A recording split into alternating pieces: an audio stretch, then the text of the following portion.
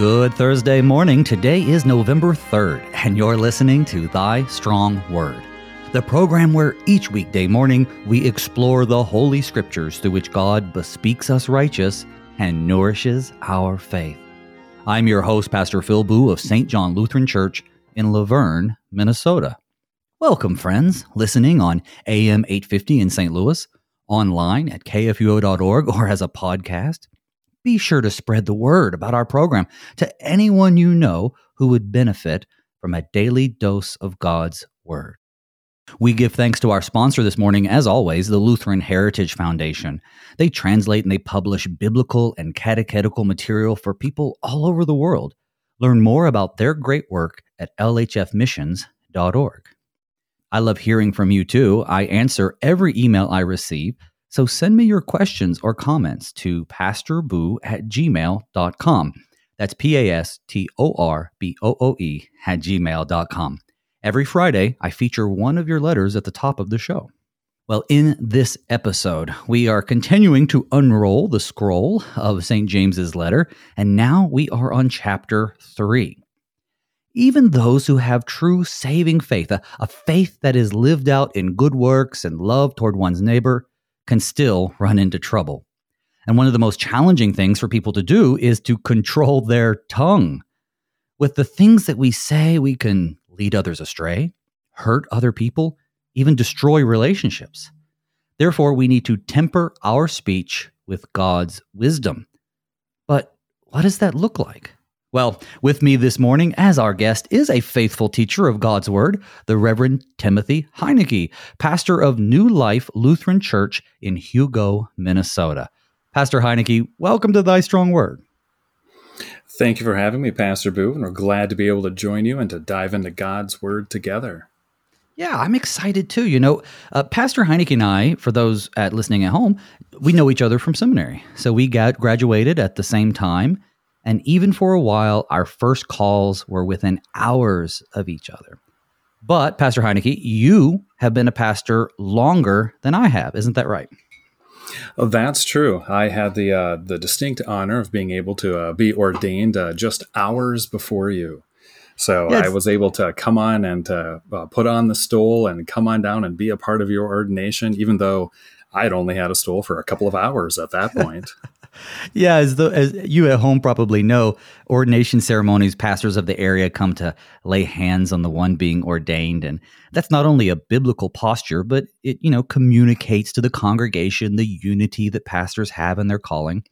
But yeah, Pastor Heinecke was ordained just a few hours prior to me, so he was able to drive down, lay hands on me, bestowing upon me wisdom from his, I think, 4 hours of being a pastor. But, Pastor Heinecke is an excellent pastor, especially with the seniority that he has over me. I'm happy to have you here today. Brother, you're not at that first call anymore, neither am I, but you are down in Hugo, Minnesota. Share with the listeners a little bit about how God's working through you and your congregation down there at New Life. Absolutely. I had the honor to be able to come on down to New Life and to take the call here. I'll be just about 6 years ago now. New Life is right on the edge of the Minneapolis-St. Paul, the Twin Cities area. We're kind of right on the edge of country and suburban sprawl. And it's a neat community in that it's growing rapidly, which is obviously very exciting and a neat place to do ministry. It's also an interesting dynamic in that we're right close to a major metropolitan area, with all the employment and fun activities and all that comes with a large metropolitan area. And yet we're kind of like tucked out of the way. It's a partial bedroom community, and yet we're right still kind of a part of the city's area. And so it's a very neat area. And so we've got a lot of housing, a lot of schools, a lot of young families.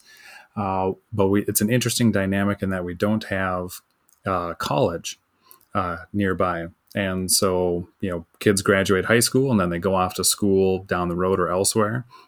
And then it's oftentimes not until they're in their mid-30s before they can afford to move back into the area. So we've got pretty much every demographic in the area except for that kind of 20 to 35. And as a congregation, we're also reflective of that. Most of our membership is all across the board in terms of different ages, different backgrounds, different situations that people come from. But, there's not a lot of the kind of the 20 to 35 because there just isn't any of them in the area. And so it's a very neat cross-generational place to be able to do ministry.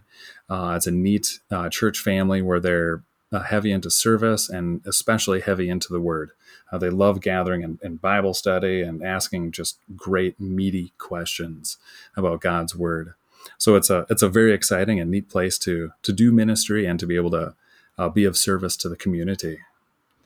Well, that's great. With that wide diversity of people, except for that small little group that you were talking about, I'm sure it keeps you busy and you get to see all different parts of the Christian life experience.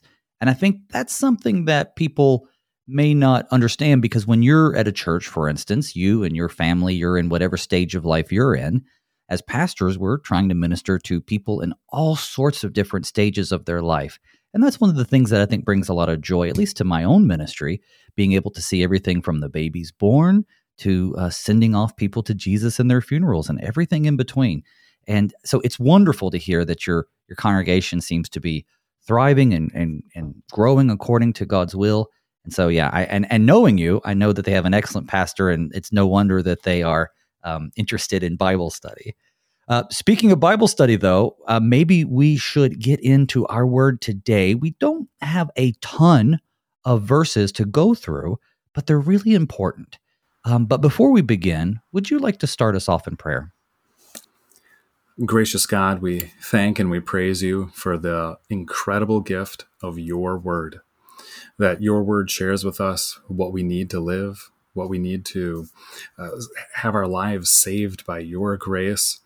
And your word is also an incredibly practical book, that in the Bible you share with us your practical words on how you've wired us up and how you've designed our lives and our relationships to be able to thrive and to prosper.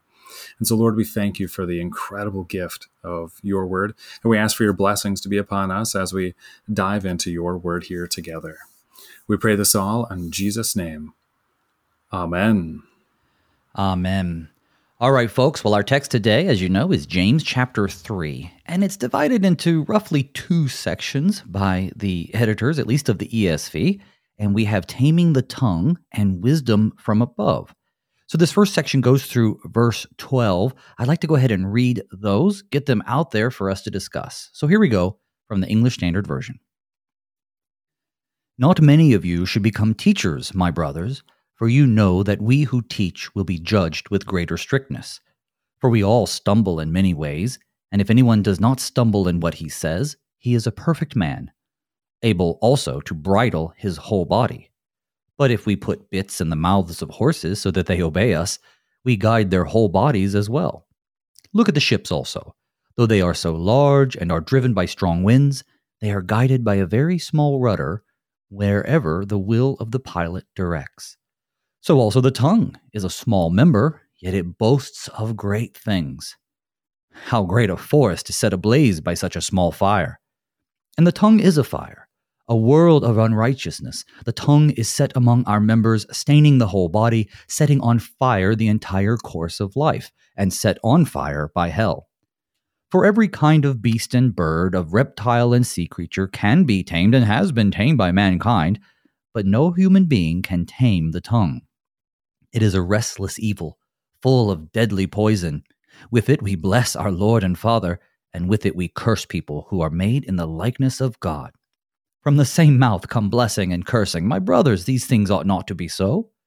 Does a spring pour forth from the same opening both fresh and salt water? Can a fig tree, my brothers, bear olives, or a grapevine produce figs? Neither can a salt pond yield fresh water. Now that's the end of our text. As we've already discussed in the first 2 episodes, James's book is almost proverbial in the sense that there's not a whole lot of rhyme and reason as he goes from one topic to the next.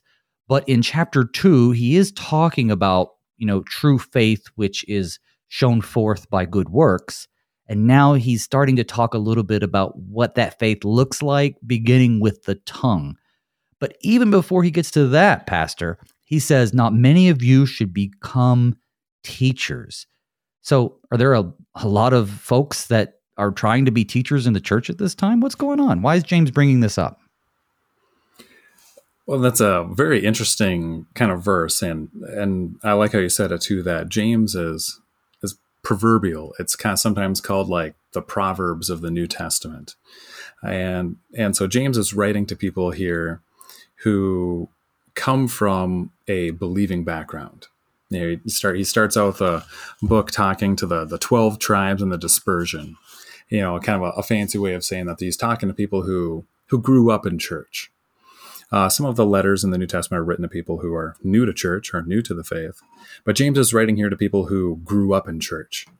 And they, grew up in going up to Sunday school and confirmation and worship and Bible study. And they know what it's like to be a part of a church family. So then it makes it all the more interesting that then he's coming off of talking about this, connection, this inseparable connection between faith and works, that what you believe cannot be separated from how we act. And how you act is a reflection of what you believe. The two go hand in hand. So then he just kind of fires right in here with saying, well, not many of you should become teachers, my brothers. And it sounds like a very harsh and blunt way to come across. And so it helps to remember that, in the first century at this time too, they didn't have a credential system established in Christian churches. And different denominations have got different ways of doing credentials nowadays. Even in our own church body, the Missouri Synod, we've got ordained and commissioned, and you can be rostered, where your name is on a list, that you've kind of got that so-called kind of like stamp of approval to say, all right, this guy's on the list, or this person can take a call or serve in a church. Well, they did not have that infrastructure set up yet in the first century. And so they would have people coming into town and they'd say, hey, guess what? I'm an apostle. Yeah, I know what I'm talking about. God's got a word for me to share for you. And the people would be like, oh, great. Hey, come on down. And hey, how about you kind of lead worship and have a sermon this Sunday? And then afterwards, and sometimes people would be like, I don't know, was that guy legit or not? I'm not sure. And so sometimes they'd have people coming into town that, were not legitimate and were kind of coming up with their own stuff to share. And so so James is here is talking about like, well, not many of you should presume to be teachers. The Greek behind that is didaskalos. It really means teacher. And sometimes we then translate and use that word nowadays as pastor. And so he starts off kind of using them as an example about as how our words or how we use our words matters. And teachers are a great example of that because that's literally what they do. They teach. They use their words to instruct and influence others. And if someone teaches someone wrong, that's even worse. If a teacher were to teach kids algebra the wrong way, when they'd get to the next grade, they'd all be failing because they were taught wrong. They wouldn't understand. And it's so much more true with our faith because these are matters of life and death. And so he starts off with this kind of stern warning and saying, it's not that it's bad to teach, but teachers are a good example of how we use our words. It matters. And it affects others, and it can affect others in an eternal way. And so we should take our words seriously. So this is certainly not a great verse to start out a Sunday school teacher workshop with. This is certainly not a great verse to be able to start out, any kind of teacher training with, because taken out of context, it would sound like we shouldn't teach at all. Well, as we go on, as we keep reading, we'll see that he's not just talking about teachers. He's talking about all of us and how we use our words. It matters. So when he says, not many of you should become teachers, my brothers, for you know that we who teach will be judged with greater strictness. Yeah, he gives both the thing that he's warning them about, like, don't become teachers. We have all these people who I would say probably because of the Jewish, what they've imported from their Jewish understanding that teachers as a law are highly respected and honored. And so I suspect there's a lot of people that want to be teachers within the congregations. But then you add to that this great background that you brought about the wandering teachers who are coming in, also in the Jewish tradition, and being permitted to give, frankly, an unqualified sermon for the congregation. I'm glad, first of all, that we don't do that in these days. We have the instruction from Scripture to do things decently and in order. And I would suspect that not allowing that, I mean, I wouldn't just suspect it, Paul was addressing this very thing. Not allowing this sort of just tons of errant preachers to lead the service is certainly not in order. It wasn't in order in Corinthians, and it wouldn't be in order today. But it also gives a lot more emphasis on the hearer to be in the word, to be able to judge the speech of the people teaching. And I think we've lost that a little bit, right? Because now, because of the certification process, which is a good thing, mind you, I think people listen to their pastors or their Sunday school teachers, and they go, okay, well, that's the gospel truth. I don't have to consider it any further, which I don't think any pastor wants. I think pastors want people to consider these things, check the scriptures, dive into it. What do you think, brother? I regularly share with our people in worship and especially in Bible study that I say, don't just take my word for it. Go back to Scripture. And so we all go back to God's word. And so it's not just my opinion or what Tim thinks. It's what does God's word say? And, and if I stray, if I err, if I say the wrong thing or I'm not faithfully reflecting what God's word says, I want people to tell me. I mean, please don't throw like a shoe in church, but kind of let me know and let me know nicely. But I want to know right. Because it's not just me talking. All of our authority, all of our teaching, everything comes from God's word, which is why sharing it with others is so important. Yeah, and I think there's this misunderstanding that pastors don't want to be corrected. Well, the truth is we are striving to be as faithful to the scriptures as possible. So even if accidentally, and hopefully it's always accidentally, we are unclear or, we've just gone off the rails, we want that. Now, anybody can take criticism badly. So it's always important that we correct one another in gentleness. But yeah, that's something people are looking for. That's that being judged with greater strictness. I don't think it just applies to say standing before God in heaven and he says, well, you were given this vocation as teacher. Let's look at what you did with it. I think it's also people, at least at this time, are going to be listening to what you say. They're going to be judging what you say. So he says, not many of you should just aspire to want to become teachers. Now, it also makes sense then that when I or my DCE gets up in front of the congregation and is practically begging people to become Sunday school teachers, everybody's like, nope. I don't know if they have this particular verse in their head, but a lot of times there is this fear of, well, I don't know what to say. And that fear is not bad, but instead of just not doing anything, it should send you to the Bible to prepare yourself. But yeah, I think this is a very important text. For anyone teaching, for myself, I also see great comfort in this as well. It sounds like a very law-heavy verse, and there is certainly the law there. But it's also comforting in knowing that when we teach, it's not just us teaching.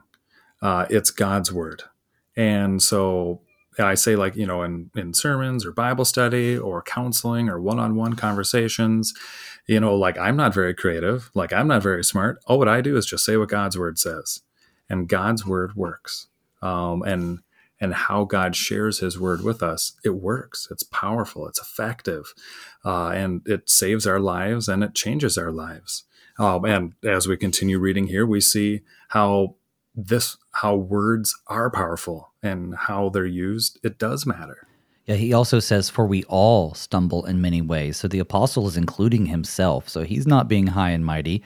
He's not beginning the class saying, not many of you should become teachers like me. No, he is admitting something that is universal, and that is that the tongue is a small member and it boasts of great things, but, it can do good things. That's what I think we get in these examples of their modern modes of transportation, horse, ships. Look at all the great things that a tongue can do.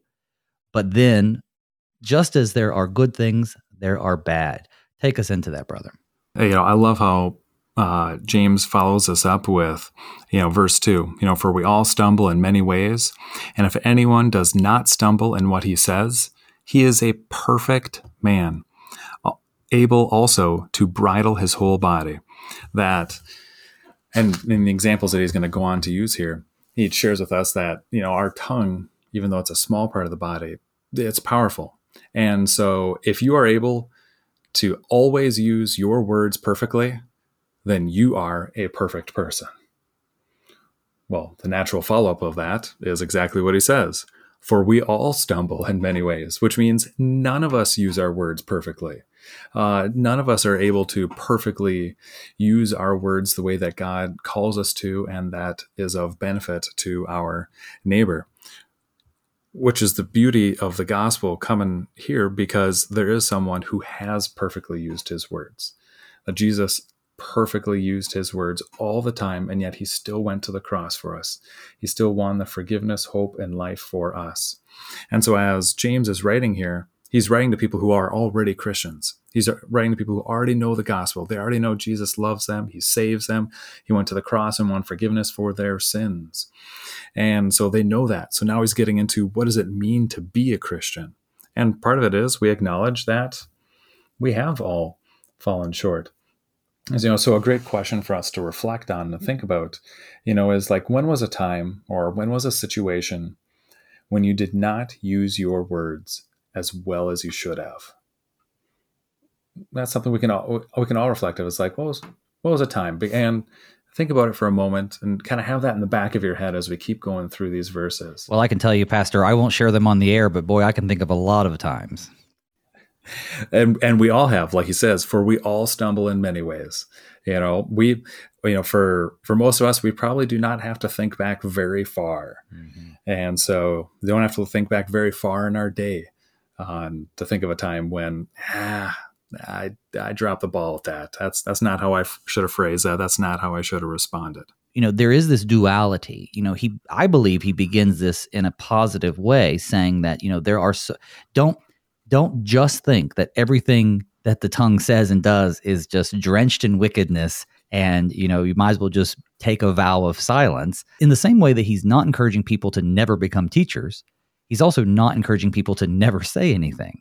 He's just wanting to use really realistic images to get into our hearts and minds that there is a danger, and it's so hard to control. And it's so hard, and for us to try and control it on our own is impossible. For we all stumble in many ways, which makes us all the more grateful to have our forgiving and loving Savior, that Jesus Christ forgives us, that he uses his words correctly, and that he uses his words to save us. I love the examples that he uses here of a horse and a ship. Yeah, I'm not a horse person. I've ridden a horse, but I've never owned one. And yet you see, like, a horse is such a powerful animal. Even a small horse is still extremely strong and powerful. And how you steer the horse matters. We've got a number of horse people in our area, and people who have horses, even in our neighborhood, people who have horses, and how you steer the horse matters. That this animal is by far stronger than you are, bigger, stronger, faster, everything than the human riding it. But then how you steer it matters, and it doesn't take a lot of force to steer a trained horse, a horse that trusts you. That it doesn't take much force, but you just gently direct them which way to go. For us, just 2 hours north of us is Duluth, Minnesota. It's a major harbor town. The Iron Range of northern Minnesota and a lot of the products of the area are able to be loaded onto ships. and go out into Lake Superior, through the Great Lakes, and really anywhere in the world. And we love being able to go up there and to be able to see the ships coming in and out. Now, there's this beautiful bridge where the center part lifts up and these ships come in. And when you watch these ships come in, they're massive. I mean, these are ocean-faring vessels. They're huge. And when they come on in, there's not much margin for error. Like when they're sliding through and fitting through that bridge and coming through that little canal way into like the harbor, I mean, there's like maybe 30 feet on each side of this giant ship before they just run aground and knock this giant bridge down. And yet when they come in, every single time, it's just right on point. And you think of this giant, I mean, unbelievably heavy ship, especially when it's loaded down with cargo. And yet you look at the rudder on the back and you think, man, like that thing helps steer this giant ship. You know, they got the propeller, even the propellers on back, they're big, but compared to this giant ship, not that big. And so it is with the tongue. The tongue is a small part of our body, and yet God's wired it up to be used very powerfully. Yeah, we think of the old phrase, sticks and stones may break my bones, but words will never hurt me. And yet they do, though. They can. Exactly. You know, we say that old phrase and we all laugh at it because we're like, that's not true. Yeah. I think that phrase was invented by someone trying to cope with the fact that we are often torn apart emotionally anyway, by people's words. And I think that phrase is invented to try to strengthen us against these attacks, either from others or from the carelessness of others, right? Not everybody who ends up hurting us with their tongue is doing it on purpose. It's just something that is part of its nature in this unbelieving and wicked world. But we're going to get into that more in just a few minutes. We are right up against a break. So folks, when we come back, Pastor Heineke and I will continue our discussion of James chapter 3. We'll see you on the other side.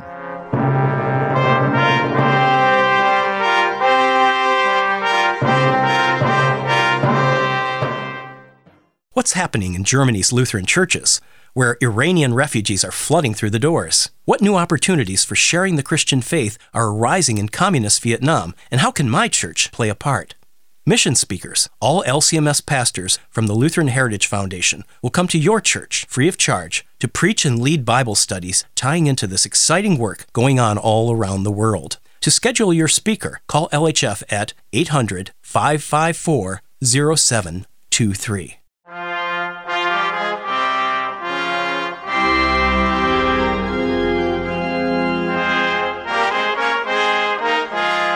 Welcome back to Thy Strong Word. I'm your host, Pastor Phil Wu. With me today is the Reverend Tim Heineke, pastor of New Life Lutheran Church in Hugo, Minnesota. So, Pastor, before the break, you were talking about you're actually talking about the ships there in Duluth. And it is, first of all, Duluth is an amazing town. It reminded me so much when I ended up moving to Connecticut. Duluth reminds me so much of those harbor towns, even like Boston and the Long Island Sound and other places. But it's obviously on Lake Superior. It's not on the ocean, but it still just has this great feel to it. It's almost like a beach or an ocean town. But then as we move on to the chapter, he does start to focus a little bit more on the negative. We get into the warning about it. Go ahead and take us through that. Absolutely. He lays out here, in verse 5, so also the tongue is a small member, yet it boasts of great things. And he goes through and he fleshes out the examples that you had mentioned about, how a forest fire, and we experience terrible forest fires in our own country and around the world. And they're oftentimes started by something extremely small, a loose cigarette butt, a unattended campfire, but something small starts this huge, colossal forest fire. And so same thing with our words, that, they're powerful. They seem small, but they are powerful, and God's wired in great power to our words. He goes through and he fleshes out, every kind of bird or reptile, a sea creature can be tamed and has been tamed by mankind, but no human being can tame the tongue. It's a restless evil full of dreadful poison.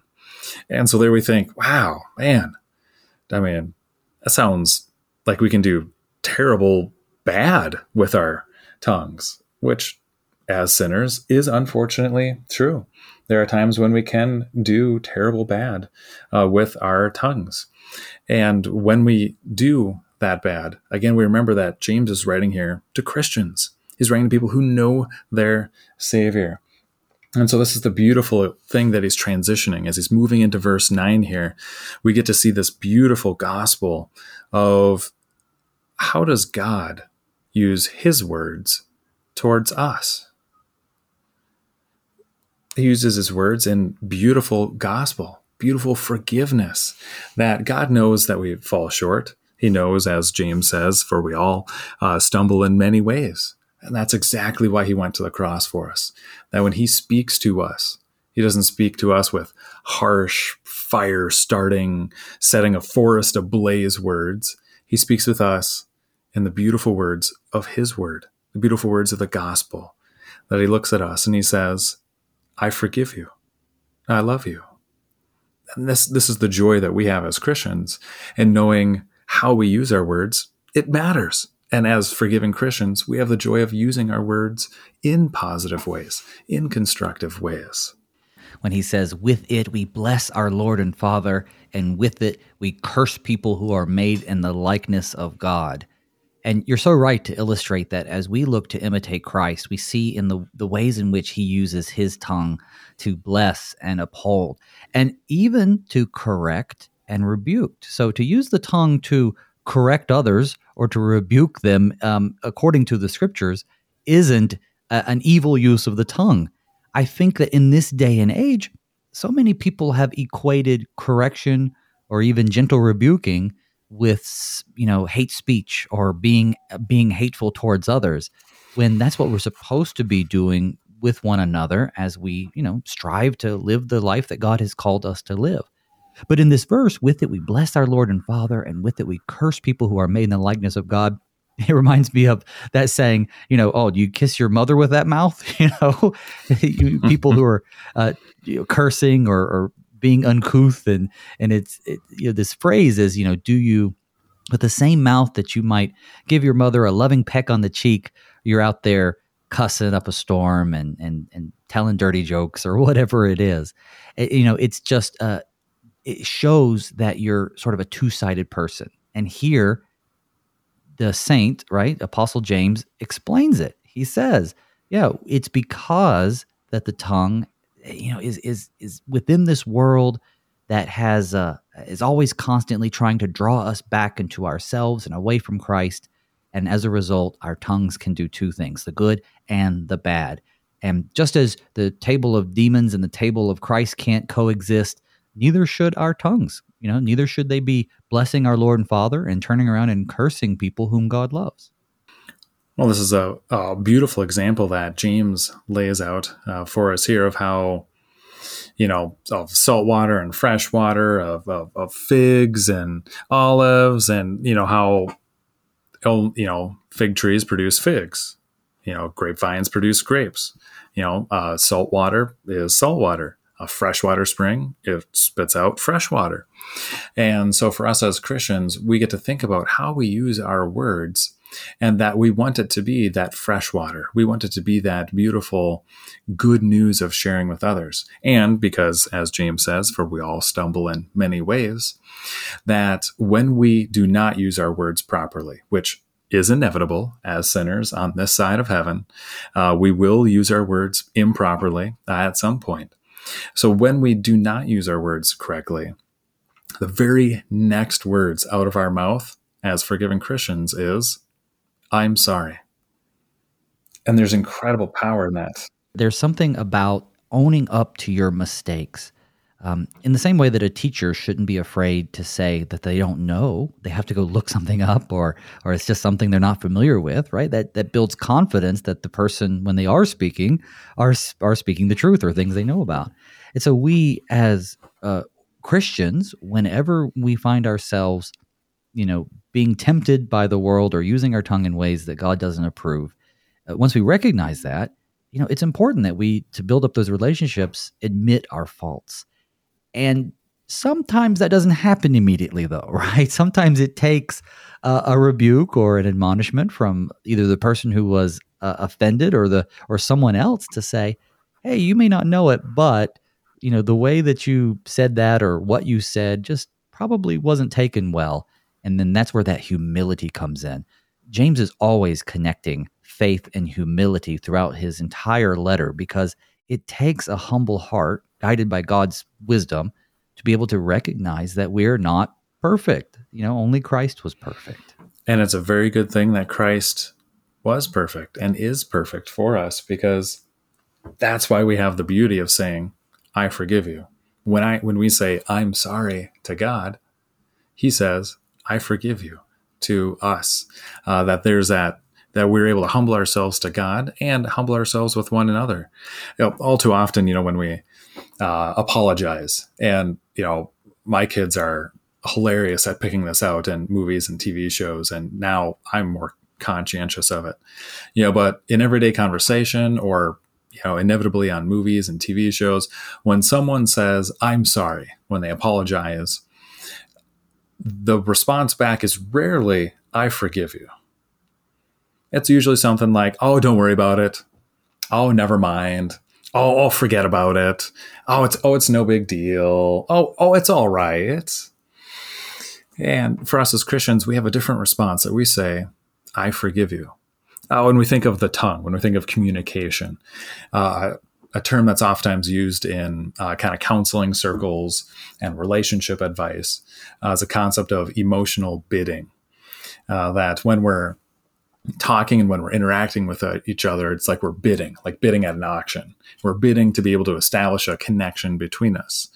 And when we respond to someone, we can essentially think of responding in three different ways. We can turn toward the person, turn against the person, or turn away from the person.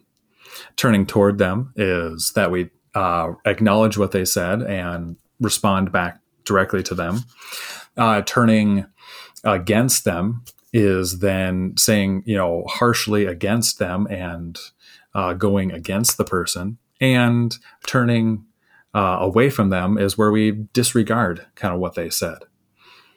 Perhaps like a great example is, one spouse asking the other, do you know where the car keys are? I mean, I'm sure it's a completely hypothetical situation that nobody's ever encountered, but, bear with me. But, hey, do you know where the car keys are? Well, a turn toward response would be, oh, they're right over there. Or, oh, I'm not sure. Or maybe they're still in the coat pocket. You're kind of turning toward them. You're acknowledging them. Turning against them, turning against response to, do you know where the car keys are? Turning against response would be, well, sure sounds like you lost them again. Or, I don't know, you were the last one to drive the car. It's turning against them. You're responding in that negative way, negatively affecting the relationship. And the turning away response would be, I wonder what we should eat for supper. You're not even acknowledging the person's question. You're completely turning away. Well, when we think of how we use our words, we most people get it pretty quick. All right, the turning toward, that's the most positive. That's the one we want to go for. And so then we think, all right, well then what's the worst response? Well, oftentimes we think the turning against is the worst response, when in fact, the turning away is actually what damages relationships more than turning against. Not acknowledging the person, not acknowledging what they said actually damages the relationship more than responding harshly in a negative way. It's kind of like the old saying, that the opposite of love is not hate, it's indifference. And so that when we respond, we want to respond in a connection to one another. We want to build our relationships. So when someone says, I'm sorry, when we respond with, oh, forget about it, well, that's actually a turning away response. We're actually dismissing their apology. We're actually dismissing them confessing their mistake and saying, forget about it. Or, it's no big deal. Well, it's obviously not a big deal because the person's apologizing. It dismisses the courage it takes to apologize when people have to admit they're wrong, especially in a world that doesn't like to hand out forgiveness, right? We have forgiveness, which is very unique to our Lord and his interaction with the world, and he calls for us to interact with each other with forgiveness. So when you basically ask for forgiveness but don't receive it, yeah, that can certainly be turning away or turning against, because we always want to be building up those relationships. And I think that we need to make sure we're building up our relationships with the world too, to model this behavior so that others can see, yeah, it isn't nothing.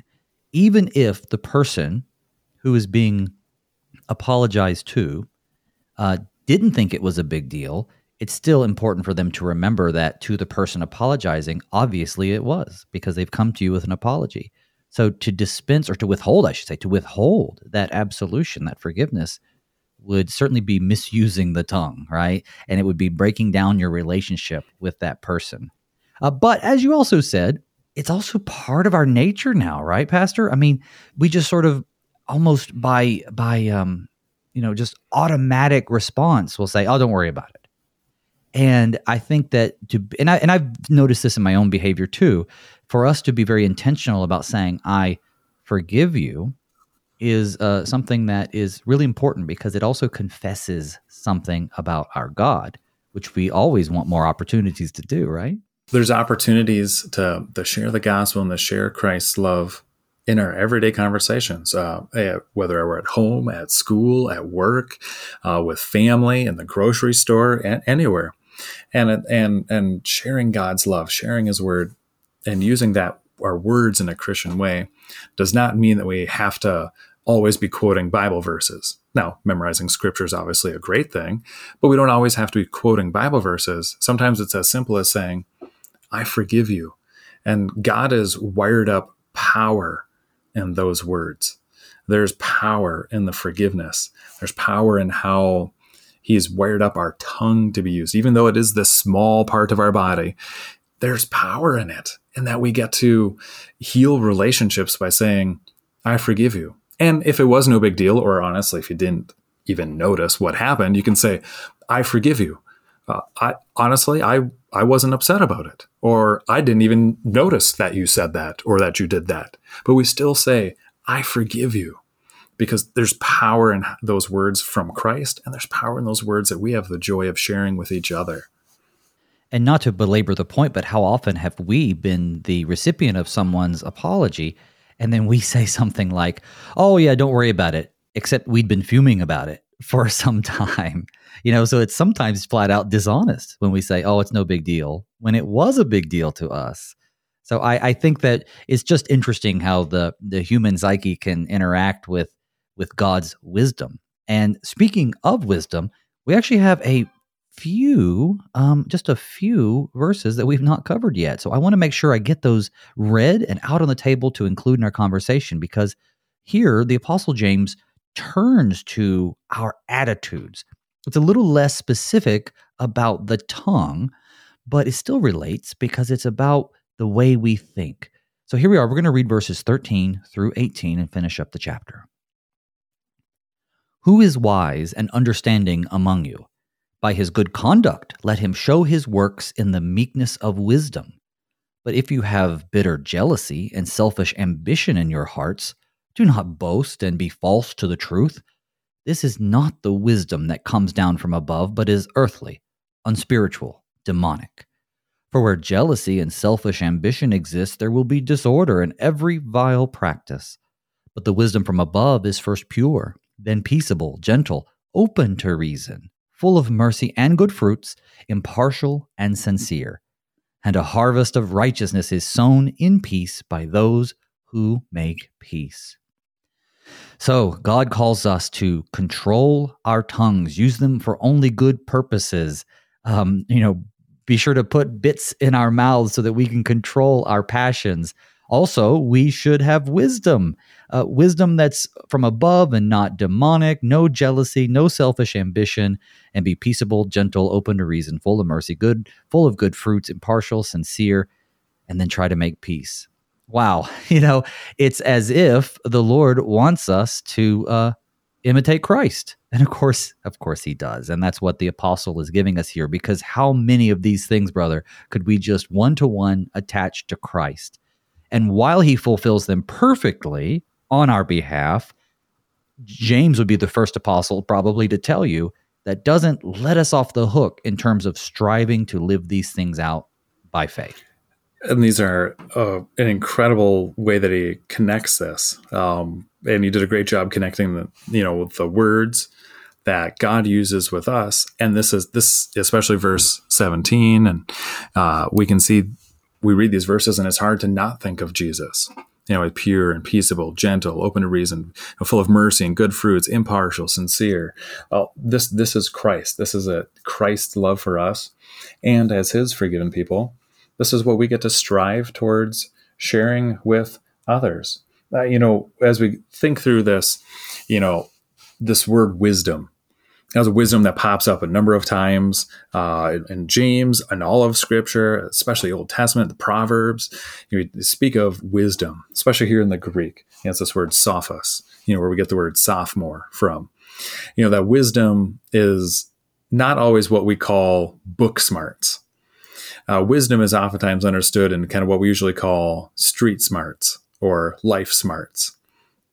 And we know that as we grow, as we interact with others, as we go through the different stages of our lives, we kind of see, all right, so there's a book smarts. We kind of know things on paper, but there's also life smart where you get it. It's life smart. Wisdom is practical. And this is the beauty of James and all of God's word, is that it's practical. It actually makes a difference in our lives. And we see the negative examples here, but also the positive examples. And so a great devotional question for us to think on, is, when we're making decisions, like when are we tempted to think of ourselves first? What kind of a situation? What kind of a group of people? What kind of maybe our own anxiety or stress level? When are we tempted to think of ourselves first? And this helps it make sense that then we are more tempted to use our words in a negative way in those situations. As we come to especially verse 17 here, as he lists out these beautiful things, but the wisdom from above as first pure, then peaceable, gentle, open to reason, full of mercy and good fruits, impartial and sincere. That as we use our words in a positive way, as we say, I'm sorry, when we fall short, and when we say, I forgive you, when others apologize, that it's practical, it's wisdom, it's life smart, it's street smart. It actually makes a difference in our lives, that actually builds our relationships. And as we go through that list in verse 17, I'd encourage each of us to be able to take some time to reflect on that and to think, what jumps out at you in that list? And all of us would pick something different, but what jumps out at you when you read through verse 17, these list of positive things? And whatever jumps out at you first is probably likely what God's given wisdom will have the greatest impact in your decision-making. That whatever jumps out at you, that's something that's important to you. And that's something that when you're in a situation interacting with others and when you're tempted to use your words in a bad way, if being impartial is really important to you, well, then you think, when can I use my words great in a fair setting when I want to be impartial? Or if the word sincere jumps out at you, why is it important for you to be sincere? Why is it important for you to have others around you who are sincere? That each of these positive characteristics connects with each of us differently and at different times in our lives, that they all have this incredible words of blessing for us. And as verse 18 says, and a harvest of righteousness is sown in peace by those who make peace. That as we use our words, it's not just good for others, it's good for ourselves. Like, we actually benefit when we use our words in a proper way. We actually benefit when we acknowledge our mistakes, say, I'm sorry. And we actually benefit when we say, I forgive you. I think many people, if they listen to our Corinthian show, would recall wisdom from the Spirit being discussed by Paul And oftentimes Paul and James are put at odds with each other, which is certainly not fair to either of them, because both apostles, inspired by the Holy Spirit, their messages are completely cohesive, and this is yet another place. Paul says in 1 Corinthians 2:6, he says, "Yet among the mature we do impart wisdom, although it is not a wisdom of this age or the rulers of this age who are doomed to pass away." And then he continues, he says, "But we impart a secret and hidden wisdom of God, which God decreed before the ages for our glory." And so here, when James is giving us all these things that we must be or should strive to be, which is true, he always keeps at the forefront where these come from. This is not worldly wisdom. This is wisdom from above.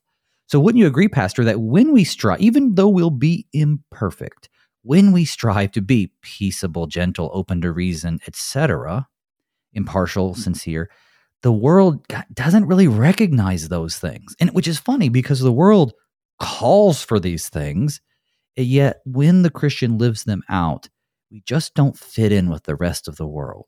If you actually live or strive to live in the way which God calls us to live through these words, do you think you'll have an easier time in the world or a harder time?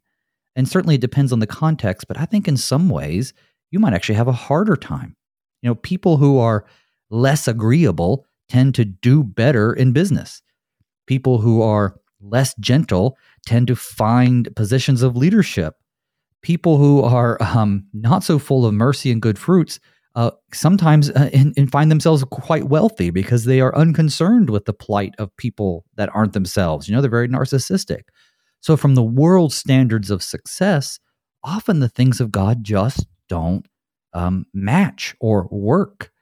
And so I think that this peacemaking that St. James ends this section with, of course, the chapters are all artificial by the editors, but the section is ended with this idea of a harvest of righteousness is sown in peace by those who make peace, is directed at the reality that we live not to please the world, but to, be instruments of God, workers for the harvest, bringing others to Christ through our actions, which open the doors, and then, of course, through the proclamation of the gospel. Absolutely. Well, and this harvest of righteousness as practical as the wisdom of God's word is and making a difference in our lives, this harvest may not be till the life to come. So this peace that we want to be able to experience may not be on this side of heaven. And yet, just because we don't experience the benefits of it, perhaps as we want to on this side of heaven, it's still God's plan. He's still faithful through it all. When we share this word of forgiveness, that sometimes people are, in my experience, caught off guard. Kind of somebody says, bumps into you with their shopping cart in the grocery aisle. And they say, "Oh, I'm sorry." And you respond, "Oh, I forgive you." Sometimes they give you a weird look. Now, sometimes they're like, "Well, what do you mean you forgive me?" And it's like, "Well, you apologized. I forgave you." That, and even honestly, even for many of us Christians that were just so programmed to the responses, the turning away responses of, to forget about it. It's no big deal. Whatever. It's okay. Oh, water under the bridge. We're so programmed to these turning away responses that even for us, forcing ourselves to actually say the words, "I forgive you," does not come naturally to that old Adam, that sinner inside of us. And it takes effort. And sometimes there's a learning curve where people are like, "Well, what do you mean you forgive me?" Sometimes people are caught off guard and it strikes up a conversation or some weird looks or a weird response of like, "Well, what do you mean you forgive me?" They're expecting the response of, forget about it. No big deal. I had a situation where someone said they were sorry, and I actually said, "Oh, you know what? I forgive you." And it made them mad. And it made them mad because they were saying they were sorry, but they didn't really mean it. And so when I said, "I forgive you," it triggered in their mind, "Well, what do I have to be forgiven for?" Right? It's like, right. Well, you just I didn't do anything you just wrong. Apologize. while that is a possible reaction, it certainly shouldn't turn people off from following the example you're setting forth of using this language of forgiveness, because it opens up those conversations. I forgive you because, well, frankly, I do a lot of things too, and I'm forgiven by God. And next thing you know, you're having a conversation about God with perhaps a stranger in the grocery store. And that's amazing. It's amazing. And it is so much better than what you said before, just beating them over the head with memorized Bible verses, as good as it is to memorize the Bible.